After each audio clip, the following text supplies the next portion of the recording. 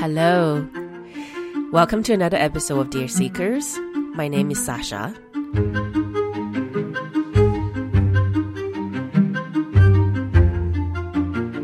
And my guest today is Marlo Guirlandos. You probably have seen her debut novel, Happy Hour, because it's been everywhere, from the New York Times to the New Yorker to the Toronto Star.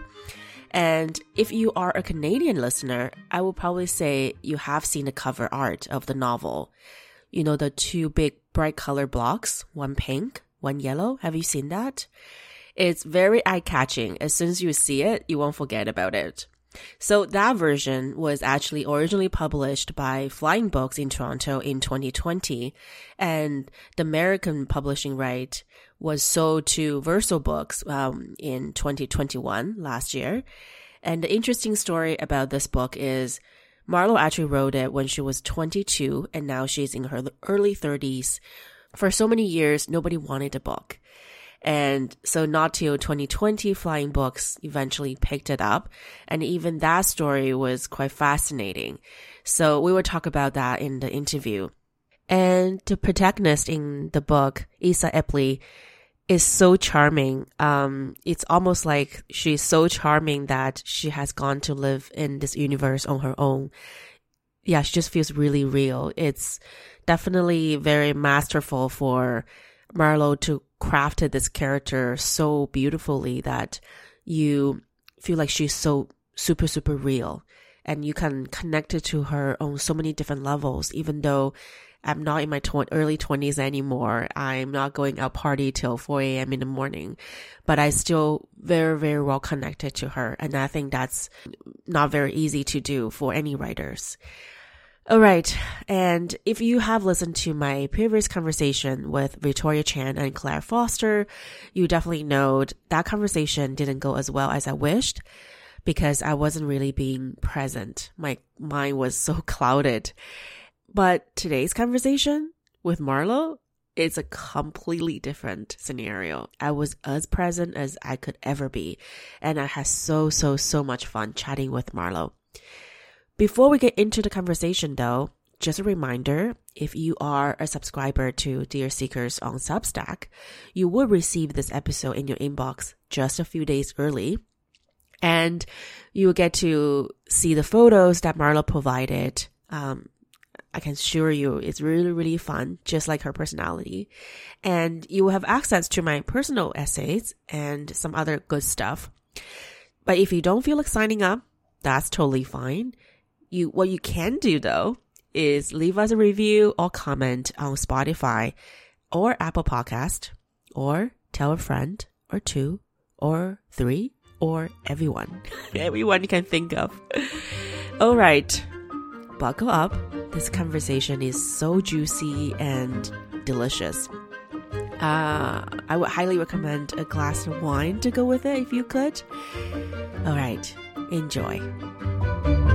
I was going to say, as I DM'd you before, just kind of like witness from afar how busy you were. And to be honest, I'm that type of person or interviewer. I like to interview someone who has kind of come out of that kind of press marathon. Right. Because yes. I feel like when you're so in the middle of it, sometimes it's kind of like the things you'll be talking about, it's not really something you have processed in a way.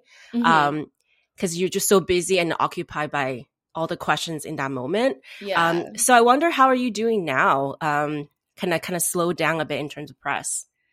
I think that whole situation was so insane for me that I actually really was having, I think my own like weird struggle with it, just because I felt like, I live a really particular type of life. I'm very out and about all the time. And I felt like the more public I was in a way, the more like that kind of my like normal lifestyle was kind of being taken away from me in a way. Like I couldn't like be as free as I wanted to be because sometimes, people were coming up to me or recognizing me and stuff. And that kind of like makes you more aware of being in a room, and you're like, oh, like I can't just be as normal or free as I want to be. It was so surreal a lot of the time to be like, having all these things happen, because I had written the book so long ago. So like all of a sudden I have like, you know, I'm like the like New York Magazine or New York Times and like the big publications. I was like, this is so bizarre to kind of happen, because I feel like I no longer have a part in it. I just feel like it's happening to me. Yeah, I have so many questions gonna touch upon so many things you have just shared. So I was wondering, where should I go now? Because like, you know, to touch upon so many points that I have listed in my questions. But I think I'm gonna go with the book first, and then we can gradually unfold from there. So to give you a little bit confession, going in, I have to say I was kind of like wasn't sure if I wanted to read the book, mainly because I know the premise of the book, and it's quite different than who I am right now. Right. And then so I was thinking, if I read it, and then, you know, there's two scenarios. One is I hate it because, you know, I can't find any, you know, relatability to me, you know, or I love it, and then I start kind of grieve my youth, and then, you know, kind of, you know, resent my reality now. Either scenario is something that I don't want to get into. Right. And then it's funny because after I read it, I read it over the weekend. Neither scenario happened. I loved it. It made me laugh so much that I don't remember when was the last book that made me literally laugh out loud. Because I was thinking, you know, in a way that LOL almost lost its substance and meaning, because people just type LOL, but not really literally laughing. I was literally laughing. My husband was playing video games beside me on the couch, and he was like, well, what's so funny? I was like, oh, you won't get it. So, you know, because like you have to tell the whole story. And then sometimes the jokes, humor wouldn't be translated so well by me just telling a line. So anyway, neither scenario happened. I loved it, but it definitely didn't like make me resent my reality, because I just know now, as in my 30s, my pleasure wouldn't come from going out till 4 a.m. in the morning. Definitely that was part of my memory had been evoked in a way that I remember those times. But now my reality is, you know, I'll be enjoying so much just in the bath. I have a glass of wine. That's my party, you know? So you just talk about, you wrote this book when you were 22. And I can definitely sense that sort of connection between you and then the characters. So now, you know, after all these years had passed, did you feel like, because earlier you also touched upon, you kind of had to visit them again. Did you feel like you kind of forget about them in a way that like they become so far, like, you know, those friends that you were hang out day to day when you were young, but then you kind of lost touch because just life happens, or you still have this huge kind of deep connection with them, and now you revisit them again, you just kind of like you just met them yesterday? I think that you know, that's so interesting that you had that kind of initial reaction. I think that's really funny. And I want to talk about that, I guess, a little bit more later. But I guess for me, what was interesting was that, like, obviously people were conflating like me and the characters like so much as like I'm this person and whatever. And I always am like, I know what you mean. I wrote the book when it took about 3 years. So I was like 22 to 25. And, you know, a lot of the experience that I was pulling was not only from when I was like in my early 20s, but like even before that, from, you know, I was kind of like a wild child. I was like going around at a really young age, like when I was like 15, 16, 17. So I was like I wanted to encapsulate like a part of youth that I had experienced. I also think that not a lot of people had that kind of experience either. I wanted to kind of keep it in this little container, and, you know, honor it and honor like the types of girls that I grew up with, honor the type of like friends that I have.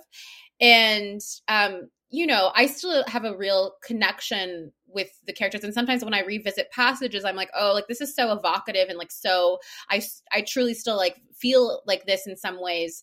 But, you know, obviously now I'm 30 and you know, I also feel like it's very much like I wanted these girls to also kind of be a blueprint for other young women who, you know, at some point like are, you know, like doubt themselves a lot or, you know, have trouble being bold in situations. And I think that that was kind of like the main thing. It was less about like partying and going out, and it was more just being able to like pursue your idea of joy and pleasure and beauty in your own way and inspire people to do that in whatever way that works for them. And I think, yeah, I guess it's funny because it's like I like even my friends, my really close friends, they're like, you know, like I do have a real friend named Gala who's like still I'm very close with now, but you know, it's funny because she's so she's always like, oh, like that was like I don't even recognize that part of myself or like that how we were before. But I'm like, it's so funny because I'll be like, no, but like this is exactly how we kind of were like, and this is how we move through the world all the time. And it's so hard to, you know, hold that in your hands as you get older because, you know, so many other memories kind of push it out. But because it's also a really like fraught and precarious way of living. And I think that kind of like being on that edge all the time is so exhausting that to like really try to like bring yourself back there as you like after you've passed that phase is so bizarre. You're like, how did I even get through that kind of lifestyle? Like, I don't even know, you know, that, and it's so different now. Like, even now I'm like, I'm so like precious about things now. I'm like, I don't want to like stay at my friend's house when I'm visiting. I'm in town for something. I want like my own space. And like, before I would like sleep on the ground. I didn't care. Yes, like wake up in my own bed, right? Yeah, exactly. With my skincare accessible to me. Yeah, like that's interesting because I'm sure you get asked this question a lot. And then I actually wanted to ask you, despite I kind of resent this question for many reasons. One being, you know, this question, well, I'm going to throw the question first, is like how much Esat is in you and how much your personal experience was kind of like manifested through Esat's life. Because I know, to be honest, this question is quite sexist. I'm gonna admit, because many male authors or novelists, they don't really get to ask this question because it's almost like we assume any female characters or writers wouldn't actually draw their personal, like their imagination is so limited that, you know, they have to draw some sort of personal experience into their book. I know that's not true, but just like looking at you from afar, like I know we connect on social media, but that's all I know about you. And I just feel like from the book I read and then kind of getting to know the characters, I definitely can sense some sort of connection between you guys. You know, I wrote here, I talk about, you know, she loves French cinema, and then she has lived in New York and London, which I know you have as well. And she had this very witty and carefree humor that almost makes others jealous and confused in a way, you know, because, you know, makes people feel like she's very mysterious, but at the same time, kind of contradictory because is she smart or not? Like I can't tell, exactly. You know, is she joking or she's being serious? And then she almost used this kind of charm to navigate through life, and it becomes her own like expertise in a way. How do you like how much Esat was in you and how much you were in her in a way when you were writing it? Right. I mean, I think that obviously I always say that like everything I do, like there's a sense of like mischief about it. So I think that from the very beginning, I knew that was always going to be the case, that people would like confuse. So that's why I was like, okay, like let's just have like certain things that are very much like facts about my life put on this character, because I knew that was going to happen anyways. So just like, let's lay it on the table. Yeah, like why not? I also just like the, you know, putting little Easter eggs in there that like maybe like my friends would know about or recognize. But you know, I think that I took kind of like certain facts of my own life, and then what interested me and what got me so excited about writing it in the first place was the style and the kind of you know, like I love classic golden age of Hollywood films. So I was really interested in like creating a framework that would have these characters be like modern day flappers, like these kinds of girls who would rise ranks and go through like different societies and be able to like seamlessly fit in and also be like these observers. So I think that by using this framework and having like a kind of particular style to the voice. It was very freeing for me to be able to take like real facts of my life and real experiences, or like, like little lines here and there that I had overheard like over the course of like, whatever, like 7 years or something, and kind of mix it into the book in a way that made it feel like its own separate thing. So, obviously there are similarities, and I always knew ahead of time that there would be like this kind of this projecting of the character onto me. And like, I thought it was also really fun to play with that, and also to be like a little bit mischievous about how that would work. Because I'm also really interested, obviously, the book is very much about performing a sense of self, performing a personality.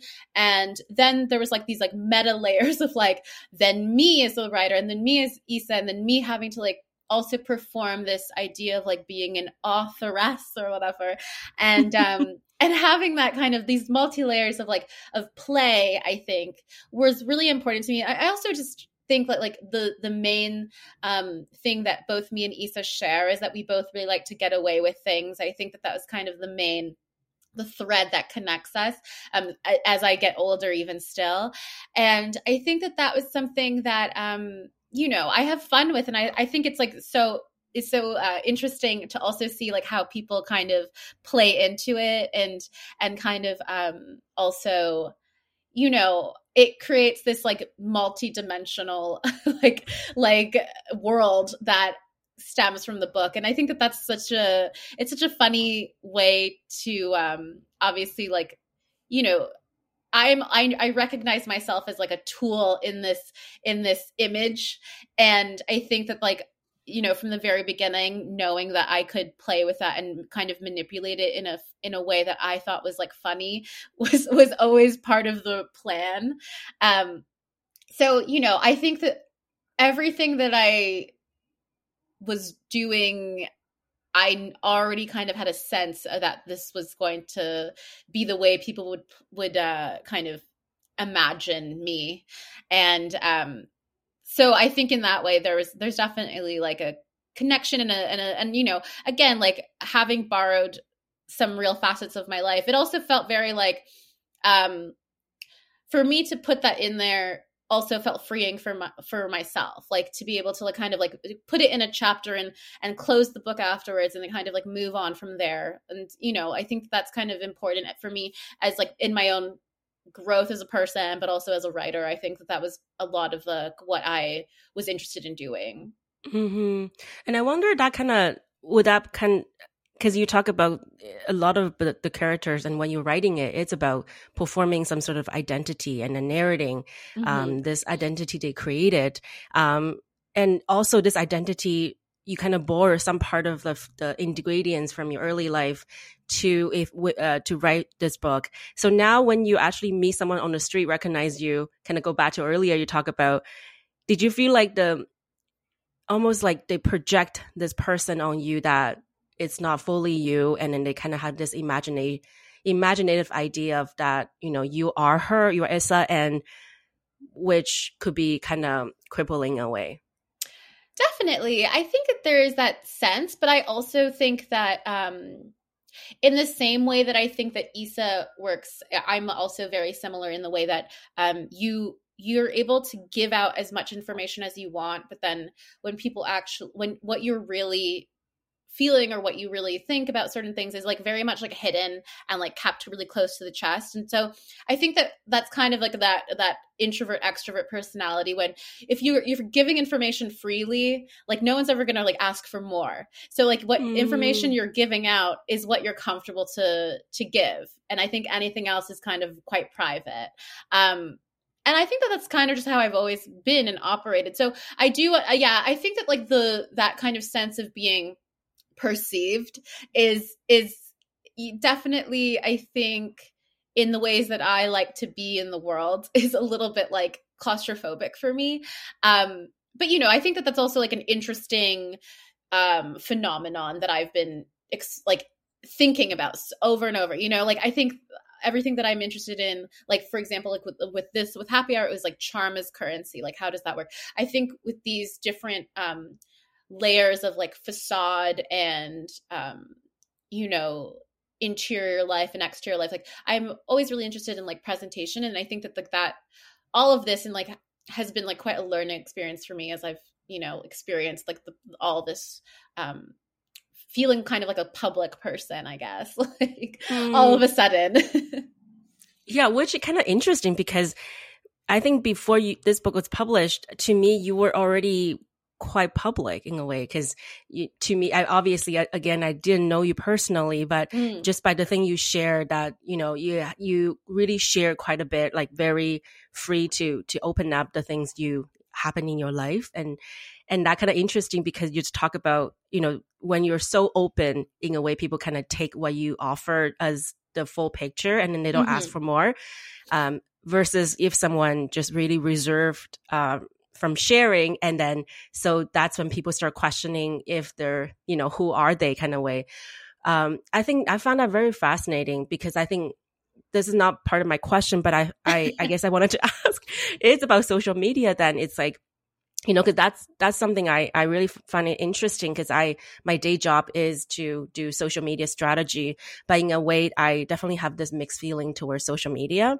And I think a lot of times my kind of moral judgment, that's another question I want to get to. It's kind of, I feel like the whole authenticity thing, it's being played in hashtag and commercialized, you know, almost like talk about to death. But in a way that kind of really don't talk about the performative idea of when someone, you know, that identity could also be real as well, because that's part of, you know, their play, the narrative they trying to project it like onto themselves. So what do you think about that? What do you think about, you know, when in terms of like portraying yourself publicly, and how much layer is that to peer to Marlo in a way? Right. I think, you know, it's interesting because I guess like for me, I've been having to, I definitely had to learn to like, scale back a little bit, only because I was like, it was getting to a point where, you know, I've been known to like have a few cocktails and then like, you know, like post weird videos and stuff. So I was like very much like having to learn to like not do that anymore.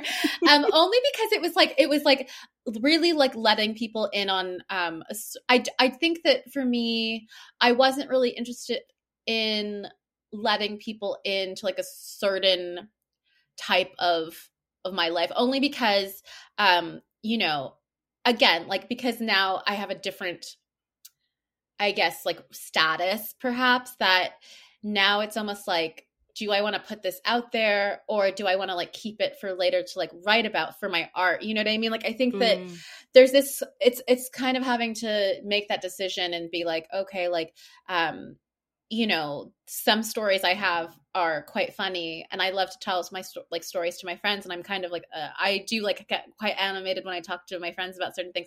But, you know, I think that like certain, things are better to be put in art as opposed to like on like this like social media scale. But, you know, I also had to draw back a little bit because I felt too public, and I felt like that was like too much. Because before, I feel like no one really like cared, and it was like fine and it was funny, and that was kind of like a normal way to be. But then it was like, it became too much, and I didn't want too many strangers to know too much about my life. Only because like it's so it's really like, again, like I don't want to be in a position where I have to draw back completely. And I think that like a lot of writers that I know, you know, who had the same kind of thing happen, they have like houses in like these like remote places where they like go, and they're like, oh, like I have to like, you know, like work on my writing, all these things. But like so much of my writing is based on like the like social, like being social in society, and like talking about these things, and having conversations with people, and talking to, you know, I talk to so many strangers all the time. I'm like, I constantly have like these relationships with like strangers. I'm just like always so chatty. So like for me, I think that there was a moment where I was like, okay, like I have to be a little bit more careful about what I'm sharing, only because like I have to have a reserve for myself. And I think that was kind of like a more of a, it was less about like about like anything to do with like, I guess, social media, and more about like preserving my own sense of identity and self that was not shared with anyone else, that was only for me. And I think that that was kind of something that I wanted to do, because also I think that what happens if you're, like I can like tweet a cute little thing on Twitter or whatever, it's like fine, but I think that ultimately like I am wary about like becoming like a brand, like I think that like I understand how to work within like visual media and all these things, because I've been working in that kind of world for a really long time. But I think that for me, like at some point, you have to be a little bit like just a little bit more, have a little bit of and like hesitation about things. And I think that that's kind of my thing. And I will say that like obviously this like new way of being, it's very hard for me to date. It's very hard for me to like have new friends, like it's weird. It's like a very weird thing. And that was kind of part of my hesitation about moving to New York, is like, I'm not interested in people like wanting to be my friend because of like this new way of being, or like trying to like connect with me, or like trying to like, I don't know. Like I have such a weird thing about people's motives about being friends with me or whatever. And I've always Is this new? This kind of like idea is new, or I think so. I think right. I never felt like this is like more new for me, because I always say that I'm so glad that in my 20s no one wanted anything from me. Thank God. I don't know how people do it when they're younger, because it's like I honestly like I get like the ick or something when people are like, hey, like, do you know someone at like this place? And I'm like, what? Like, no, I don't. Like, leave me alone. Like, so yeah, I'm a Scorpio. I'm very like particular about the people that I'm close with. And, I think, and this is kind of also like the advice that people told me, like now you just have to like keep your circle a little bit tighter. And, that's kind of something that is a little bit difficult for me, and I'm adjusting to, but, yeah, I think that like, that's kind of, it's one of those things that you have to kind of, it's a sacrifice, I guess. So yeah. Because it's funny. Yeah. Because you did talk about, like sometimes in a way that, I think I lost my train of thought. You can go. No, I guess it was so clear to me, and then you just ran away. I don't know. I guess for me, it's just like I think that also like if you overshare too much, like that also becomes like part of like an expectation that people want from you. Okay, the question came now. Okay. So I was wondering, because remember you would talk about you kind of afraid that you kind of become a brand yourself. And first, I wanted to ask you why that become a fear. I had my assumptions, but I also want to hear your take on that and your reason for that. And also, my second question leading after that is like, would you fear, being typecast to the something that, people perceive you as something? Because in an interview you talk about now people will reach you to write certain type of essays. And then would you actually feel that could be constrained to you become, trying different things? And yeah, so that's two questions. So I guess the thing about the brand, I think that, again, like I really think that anything that I want to do, I never want it to be for a reason that's outside of like me wanting to do it. So I think that is one of the things that I'm very like wary of. Like I don't want people to have like a certain expectation of me that that is like required of me. Because also I'm like I'm really anti-establishment. Like anytime like something, I feel like something was like closing in on me, I'm like, I've got to get out of here. Like there was a point like even like a few months ago, I was like, maybe I'll move to Paris. Like I get really like itchy, and I think that that's kind of my own weird discomfort. But and then with what was the second question? Would you ever feel the fear or like being like typecast? Yes. Yeah, I mean, I think that like basically if like people who really know me know that like I'm quite I have like a particular like quirkiness like that is very like, I think if you know me really well, like that it does come out, and I'm quite like eccentric in certain ways. So I think that like I always want the freedom and ability to be, even though I talk about like, you know, people are like, oh, like she'll write about like glamour or parties or like advice or you know, like all these different things. Like I always think that it's really important to skew it just a little bit to still be able to be a little bit weird. And I think that that's really important to me. That's important to me also, like in the places that I write for, that I have allowed to have that kind of freedom. And I think that, like I don't like to be too constrained. And I think that like also, you know, I am so thankful for like the readership that I've been able to accumulate over the past year and a bit. And I've talked to other people where they're like, oh, like my second novel is going to be like a complete 180. And I'm like, I don't know if I would ever do that. Like, I'm not like so reactive. But you know, I think that like, I'm still happy to like move within like the same themes, because that's really what interests me. But, you know, feeling that kind of expectation, or like also like what really gets me, I don't like when people feel like really entitled to me, like entitled to my time, entitled to like anything that I do. It feels really like bizarre. So I try to temper that a little bit in whatever way I can. And I you know, I just want to be able to be like, have that kind of freedom to be, you know, like, go where the wind blows. You know, I feel like that's really important just as an artist as well. Or you're the one blowing the wind. Exactly. Like, like I, you know, like I have like a real, I'm a kind of a control freak. So like, I think that like, for me, that's kind of the main thing. Like I get really like, uncomfortable in any sort of other situation.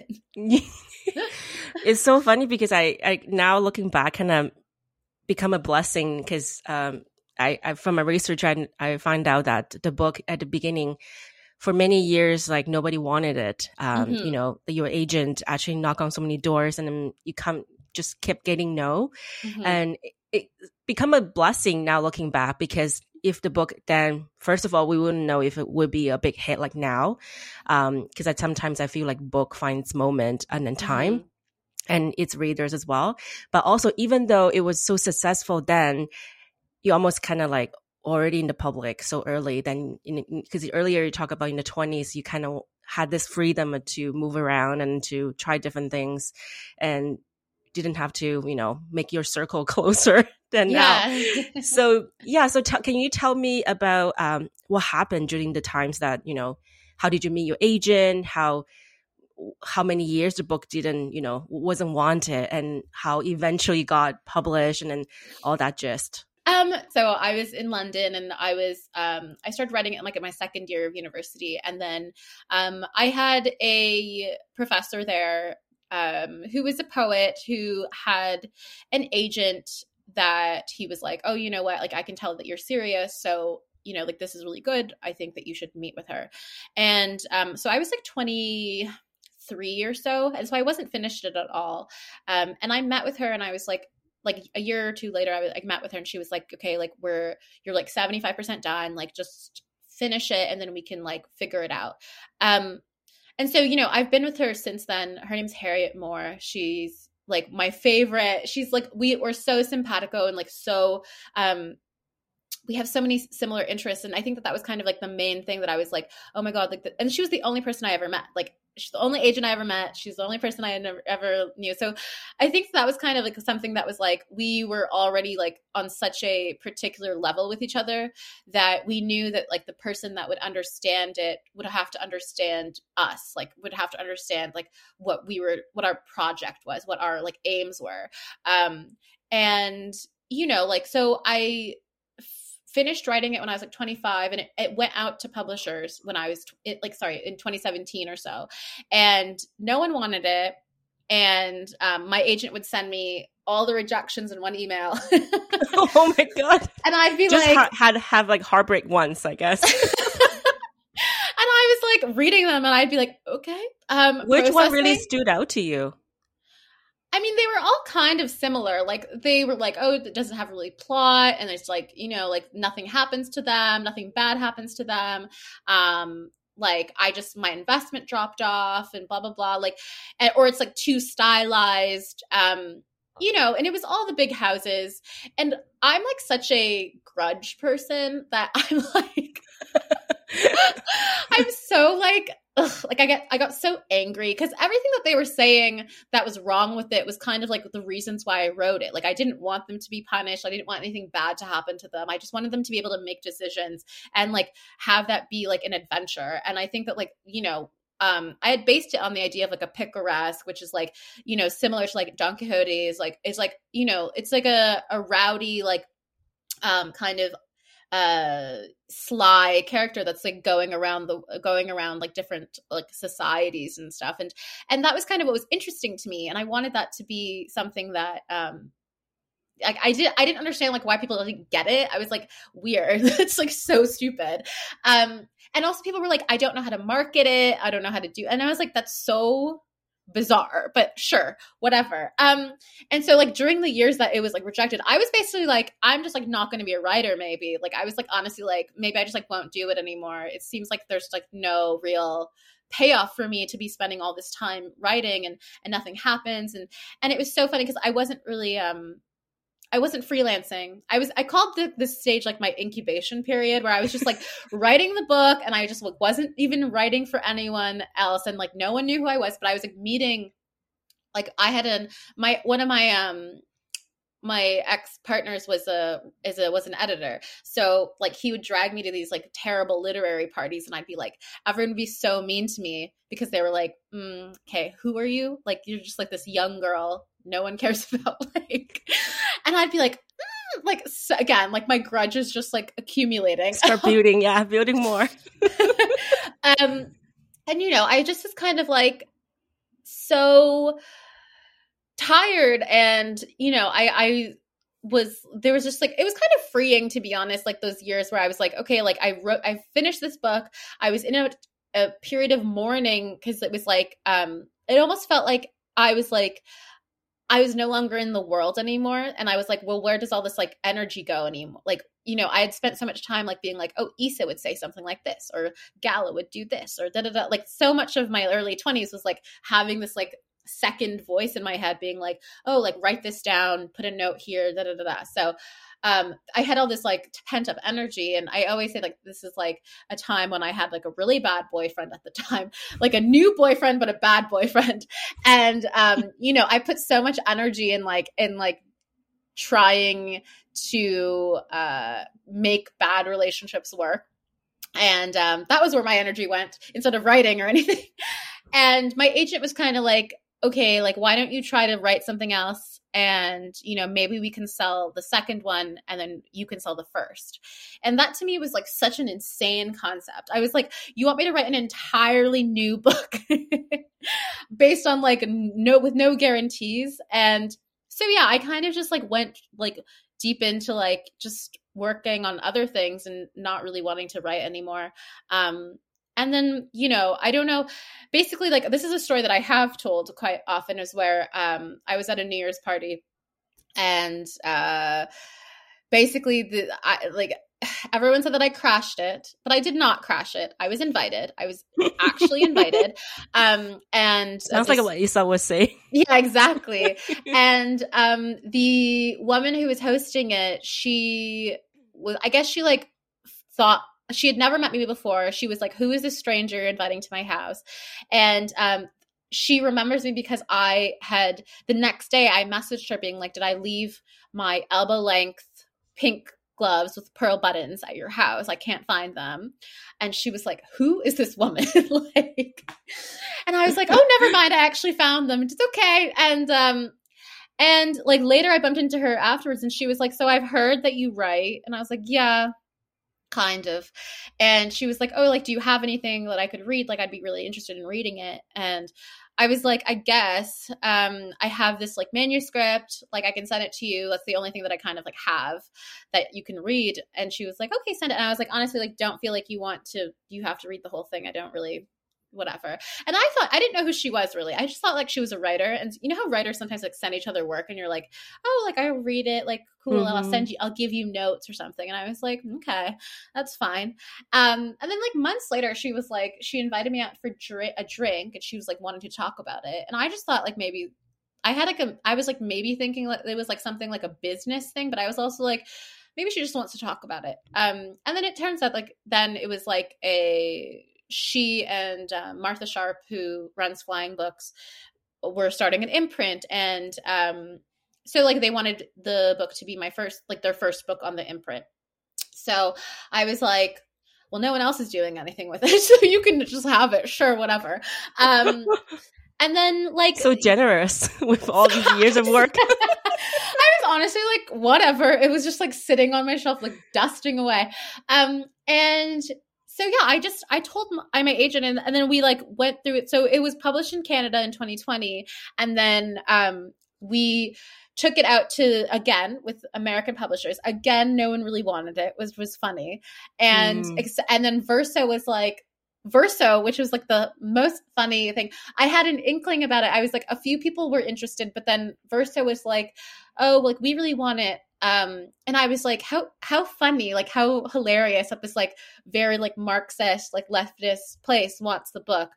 And I was like, you know what, like this is kind of the thing that I really wanted, because it to be published by Verso was meant like that there was like a radical aspect to the book that I think that other publishers would have missed.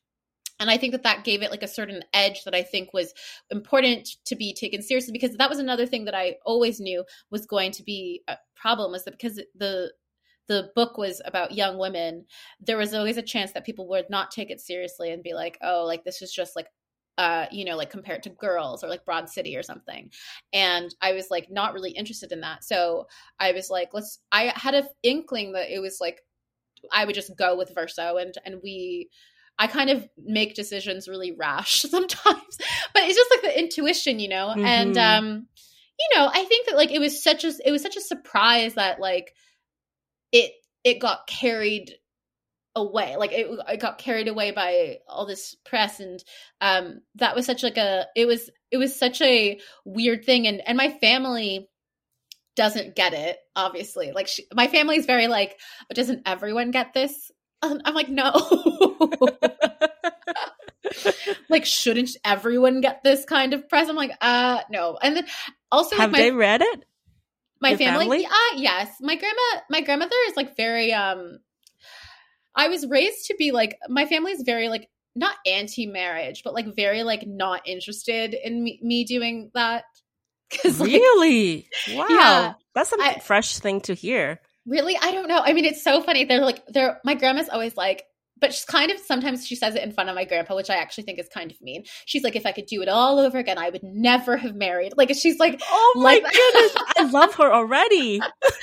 I was very much raised to be like, oh, like, do what you need to do your art, do like all these things and do it to like the best of your ability, I guess. And so, but like my family is very like nonplussed about it. Cause I guess they were always like, it was like such a part of like their expectation of me to like be like that.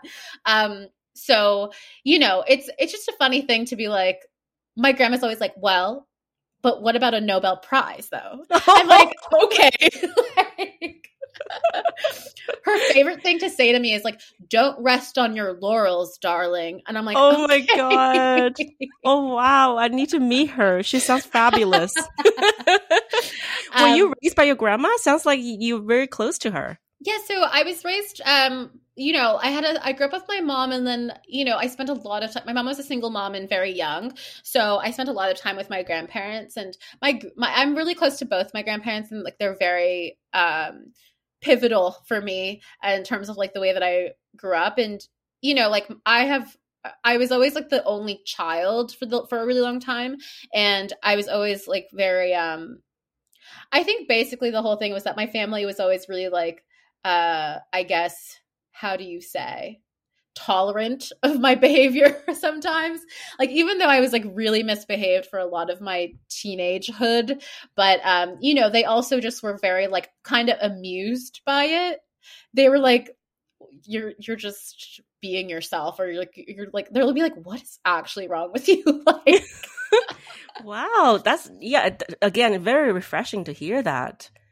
So yeah. you're that's so very refreshing. Like, where were you born at? Which city? I was born here in Toronto, and I grew up in Toronto too. So I guess I was like a city kid. I was always like running around from a pretty early age. Like, you know, I would like, when I got home from school, sometimes, especially when I was like 13 or so, I'd always just like leave and come back like until before my mom came home, and like just like go on a little adventure. So I've always been a little bit, you know, untethered, let's say. And then you recently posted a photo of your mom on social media, on Instagram. Mm-hmm. At first, I thought it was you. Like, obviously, it didn't make sense because it was black and white, and then look much older. But just the first glance, the attitude, that, you know, that pose, and then that smile, like really reminded so much of you. How's your relationship like with your mother? Or your mom, your mother. Sounds like so proper. So, like that part of the book is kind of based on my life. Like, my mom died when I was 19. So a lot of the book too was, I guess, kind of trying to, like, I guess it wasn't like really like a process of like grieving, but like, I think that it was also like trying to, again, like honor like the way that I was raised, like with my grandma and my mother being like so, I guess like looming very large in my life, like being very like the way that they were is also like very like glam and very, you know, I would say like I was raised in a pretty like matriarchal way. My grandfather was, again, like very patient and very tolerant of all of our behavior, like very, very accommodating. So I think that like my mom had me when she was 22.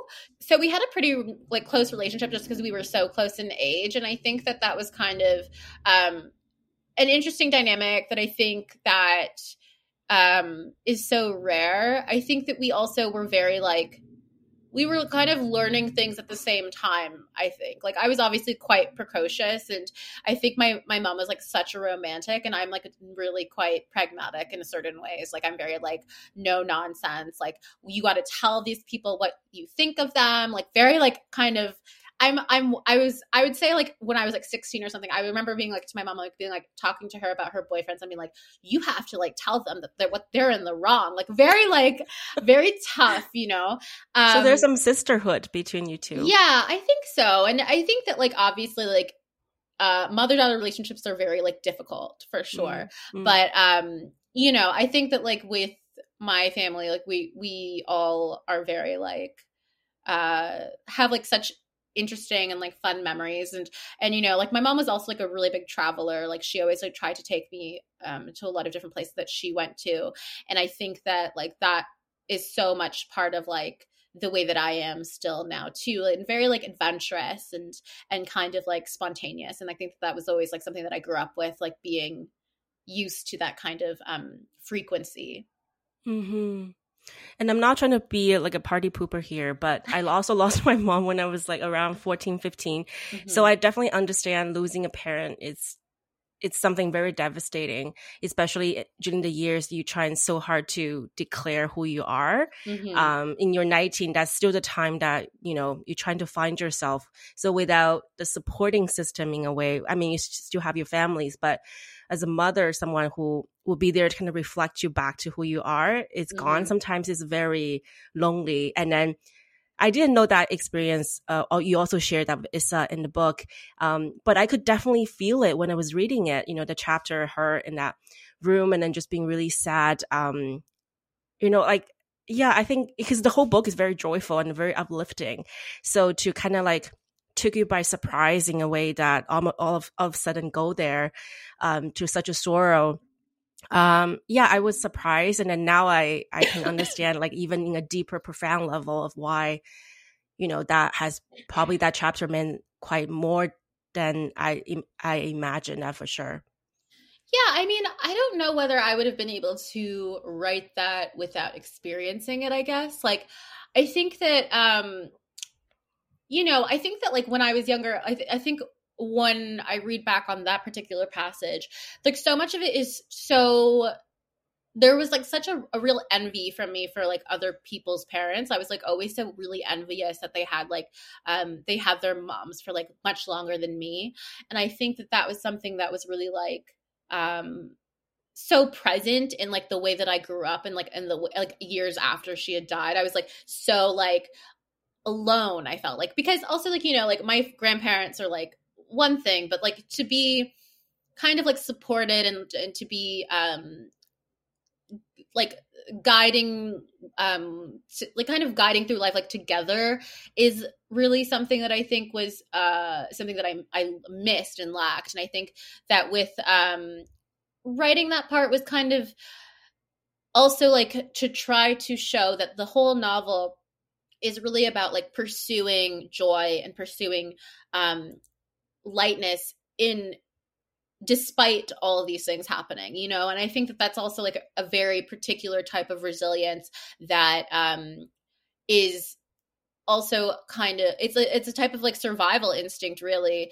And I think that was something that I really wanted to like show, was that like bad things had happened to these girls, but it was not like the point of the story. It was like how they like managed to live their lives despite all of those facts. And I think that like to have that, like there's like I guess like a sadness running through it that you're like, oh, like why is she sad? Like it seems weird for her. But I also think it's like the idea of like creating these structures to protect yourself and to make sure that you're always accounting for the things that might be unexpected, and always trying to have to be like one step ahead of everyone.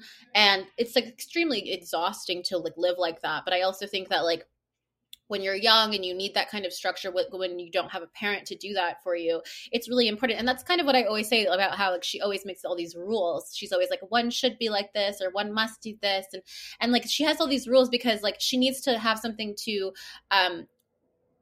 like throw herself against to make sure that it's like structured, And I think that like a lot of people who, lose their parents young, they require that kind of structure because like they don't have that anywhere else.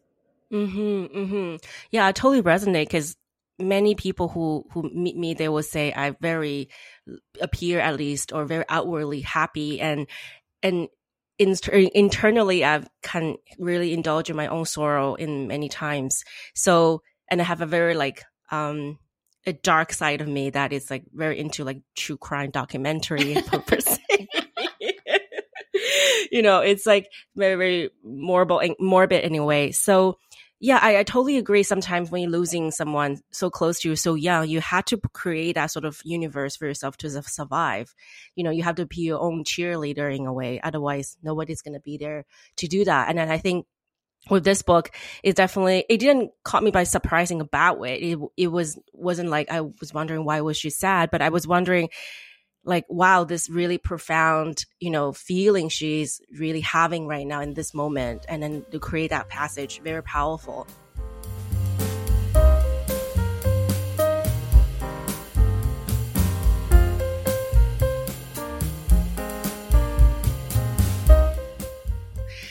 So one thing I kind of want to pivot a little bit in our conversation is I want to talk about, I wrote here, I had like 2 Anna Delvey moments. I know like, you maybe heard of this before already, but, first the book was like, as you talk about, was featured everywhere from the New York Times to the New York Magazine, and the list just goes on and on. And before then, at that moment, I hadn't read it yet. So I was questioning if this is legit, or is it because, like it's just like sometimes we form our opinions based on other people's opinion. And sometimes a good publicist can really go a long way. So, and I was just questioning that. And the second time when I was having that Anna Delvey moment was when I was reading the book, and I really find, there are so many similarities between the two, because they both, like between Anna Delvey and Issa, is that they both have so many flaws, I read here, but they deliver something very charming, and then they are so mysterious but also so open at the same time. And then they both have barely any money but refuse to live any less than, and then they see life as a social experiment in a way, and never let themselves indulge too much in the bad things or interactions that get to them. And then having traced that kind of like borderline between sociopath and hopeless optimist. Mm-hmm. And then they're also both not waiting on something to drop on them because they believe they need to go out there to create their own opportunities. So yeah, I definitely see some sort of like interesting connection. And it was funny because I recently finished the very, everybody's talk about Ella Delvey on Netflix. And then I actually found out her Instagram. I was like, wow, she actually, because I didn't know too much about her. And I found out you were following her as well. So I was like, at first I let my own moral judgment clouded my journalistic, value, because I had so much judgment on her. And I'm thinking, why would anybody be fascinated by, someone's almost like a scam artist? And then, so I want you to tell me more about this. Obviously not in terms of like how to compare them, but in a way that about that kind of character of Issa and Gala, in a way that how the life they're living in is almost very, in a way some people might propose their own judgment on and moral judgment on, but they didn't seem to care much. I mean, I think that they're very like low stake grifters. I think that they're like they just want like free drinks and dinner most of the time. I think that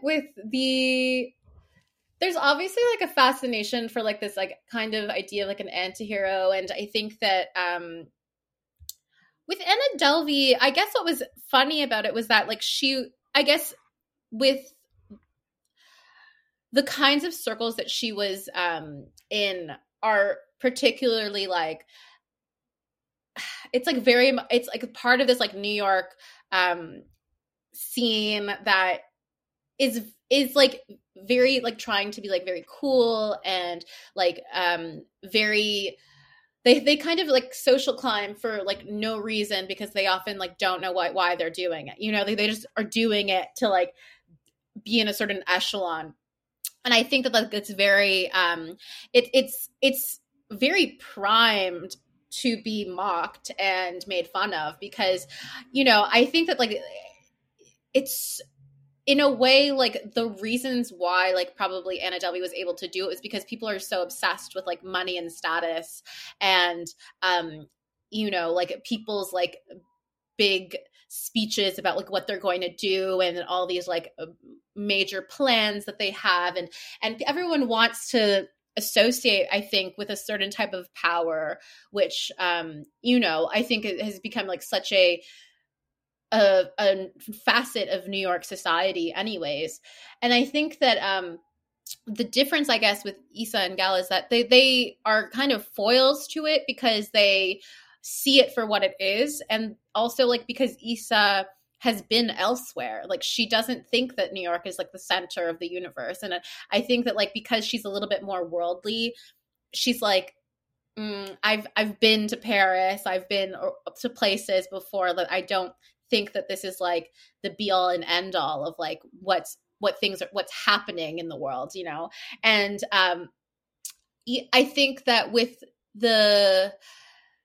I was more interested in the idea that you could have like these girls be in New York and it not be a story of New York changing them. I'm not interested in like New York changing their whole lives and like being like they're like, being put through the ringer. I think that it was more interesting in having like these really strong characters, being thrown against New York and New York having to figure it out. I love that. Because it's like, right. they're very strong-willed, and they have very little like the whole point is that also like the idea of like having the two of them is that Gala often like spoils what Issa's planning, or like the kind of because Issa's very like decorous, so she's very like she has like this certain type of etiquette and style about her that I think that is like the way that she like is navigating certain things. And Gala's very like brute force, like aggressive and kind of that kind of almost like a blunt, way. She's a little uncouth, but I think that's like also necessary. So the combination of them is quite like funny to have them be in these like different scenes. And the whole thing is that these people only really want these girls to be around for decoration. They only want them to be like there to be like, oh, like you're kind of interesting, you're fun to be around, like you'll entertain me and be amusing. I think that like the kind of the knife there is that no one ever thinks that these girls are thinking anything for themselves and like having these separate observations. And that's kind of why I wanted to do it as a diary, because the whole thing to keep a diary is very particular. A very particular type of person would do that. Like, and I think that for Issa is that she wants to keep a diary because at the end of the day, she knows that what is written is what stays, you know, like that's kind of the evidence here. And so to have like a written diary is also like evidence of her personality and evidence of her own observations where she's able to get the last word, and that's her own power. And you know, I think that like if you were to see these types of girls out, like, and I always say that I feel like people would get so annoyed with them. Like they'd be like, oh, these girls are here. They're being so obnoxious. But like the whole point is that these girls are getting the last word. And I think that in a lot of those situations, the power is so skewed in their disfavor that they never get that opportunity. Yeah. And also when just the interactions between Issa and Gala, it's like, you know, I definitely more prefer Issa, even though, you know, we know this definitely unreliable narrative. Like, you know, you have to take her words for it. But at the same time, it's like, I just almost wanted to see them have some sort of like breakout, because I feel like there's so much friendship in there, but you know, just so much about, you know, so much conflicts as well. And then so that scene of they finally has some sort of argument and really satisfying as a reader to me. It was really hard. It was hard to write that because like I guess my thing was that it's like, how do you like properly write conflict that's like slow burning, you know? And I really feel like that kind of relationship, that it is such a slow burn because it's like small things that you start picking up and sort of getting more sensitive to over the course of time. So you're like, oh, like this person's undercutting me again. And like you'll kind of overlook it like the first few times, but then it starts to get really annoying and grating like the more times it happens. And like to have like a final blowout, it was just like this kind of slow cooker of like these tensions, because also like they're sleeping in the same bed, they're like having to work with each other to like have like money that's divvied up with like what they want. They're so tied to each other that it's like very suffocating because of their circumstances. It's not like, you know, maybe if they had money, if they had like a steady job, it would be different because they'd have their own space and independence. But because like they rely out so much on each other for like, you know, making money or like taking care of rent or like food or dinner or whatever, and also relying on each other to like kind of, you know, hook some guys to like pay for dinner. Like they it's like a very like shaky rope that they have to balance on. And when you kind of see that, like when one of them is ruining it for the other one, you're like, no, like you have to be cooperating with this. Exactly. You guys are a team in this. Yeah, you know? Exactly. Your book for so many years that nobody wanted, and then now boom, it's like everywhere, and then you're exposed to the sunlight. Did you feel like, is there at one moment that you feel like, wow, I've made it? or that didn't even cross your mind? Because you know what I ask is that's precisely why I started Dear Secret. It was like I was so fed up with the media narrative, because at that time was all about like money, establishment, like 30 under 30. And then I was approaching my 30. I was like, oh my God, I'm never gonna make on that list, you know, because I'm never gonna be 30 under 30. So yeah, what do you think about that? And then do you ever have that moment of like, maybe not I made it in a way that I asked, the way how I asked it, but it was like, you know, I'm kind of proud of myself. Like this is something I, you know, look back and like, I feel like I can pat myself at the back and then be proud. I guess I'm really not like this, where I always, it's such a bad habit. Like I have to always like catch myself, because I really try to, you know, like practice like gratitude and like really be like, oh, like measure like where I've been and what has happened and like kind of like accomplishments and stuff. But I'm really bad at that, because I have trouble like accepting things as like a reality to me, I guess. Like it feels like quite surreal because it's like you don't really get like the full picture. And I always say this, I forget who said this. It was some like pop star, or like maybe it was either Vanessa Carlton or Michelle Branch that said this in the early 2000s, where it's like people like are like, oh, like there's glitter everywhere and whatever, but you're just like sitting in the glitter. You're just like sitting in it. And like you have no perspective really. And that's kind of what it feels like, where I'm just like sitting in this pile of glitter and I'm like, like what do I do? You're like just plastic. Yeah, it's like nothing, right? But I guess for me, maybe like my biggest thing was that when I got when McNally Jackson, the bookstore, like put my book in the window in their Soho store. And, when I was younger, I would go to McNally for like their events and stuff. And like when I was like feeling really like moody or like really like emotional or something, or having like one of those like New York low moments, I would go to McNally and like listen to people talk about their books. And it was kind of like enlivening for me. Because it also felt like kind of like more substantial than like whatever like stupid scene thing I was like dealing with. And so I guess that was kind of like really like special, but mainly because I felt like I was again like kind of honoring my younger self and being like, oh, like this is like something special that like my younger self would really appreciate and think is like very cool and exciting.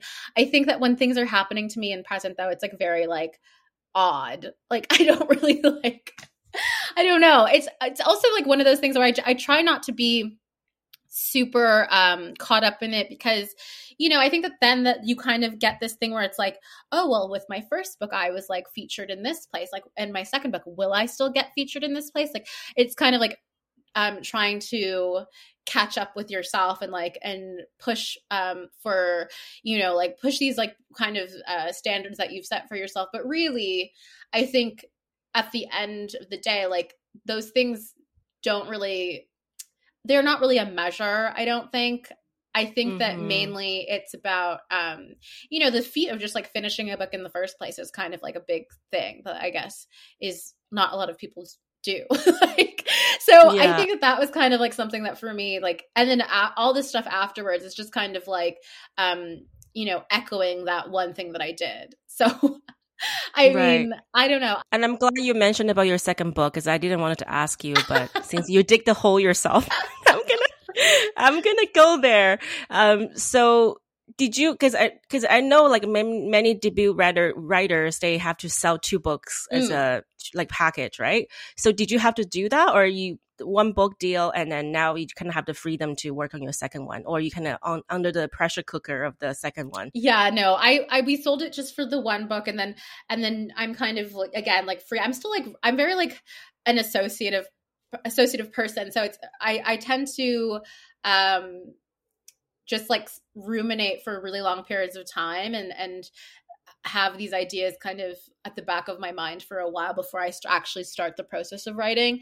But I actually, for me, like this year, my goal was mainly like to start to do a little bit more like screenwriting and doing like more movie based things, just because for me, like obviously like I'm like, again, I've always pictured myself as just like an artist. Like I never was like, I'm a novelist. Like for me, it's always been like project based. So whatever project I'm into at that moment, that's what I'm into. And I've been like this forever. Like when I was younger, I was like a photographer. So I did like photography based projects, and then painted and all these different like mediums. And so I always called the novel like my one long project. And now it's like, oh, what am I going to do now?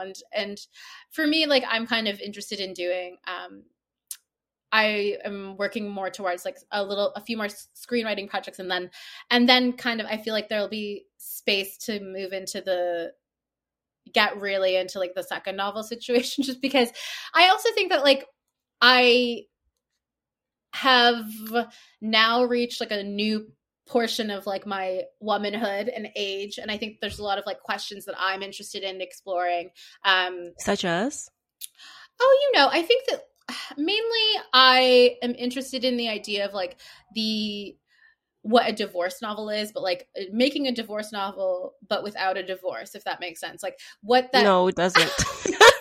Well, you know, this idea that please tell me more.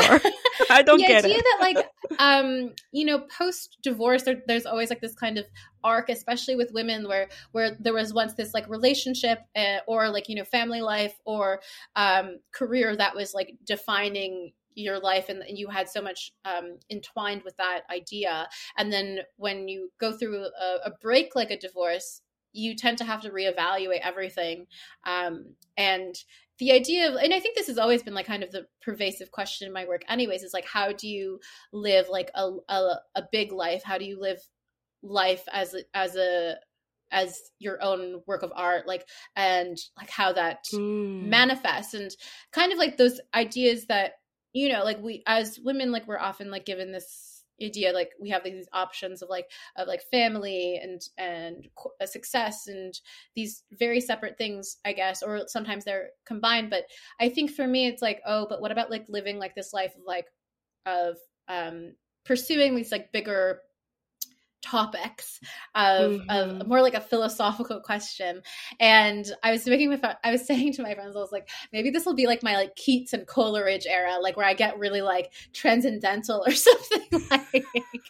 But you know, I think that I'm all about it. I think like that kind of interests me too, because it's like to value your life away from like those kinds of you know, like society accepted accomplishments, but like very much like more based on like experience and like adventure and that kind of exploration of like how you like deeper feelings and all these different things that I think are interesting. I don't know. But yeah, I think, but that's always been part of my work, I think. And also like, you know, pursuing pleasure and joy and defining that at different ages. So what kind of things bring you pleasure now? You know,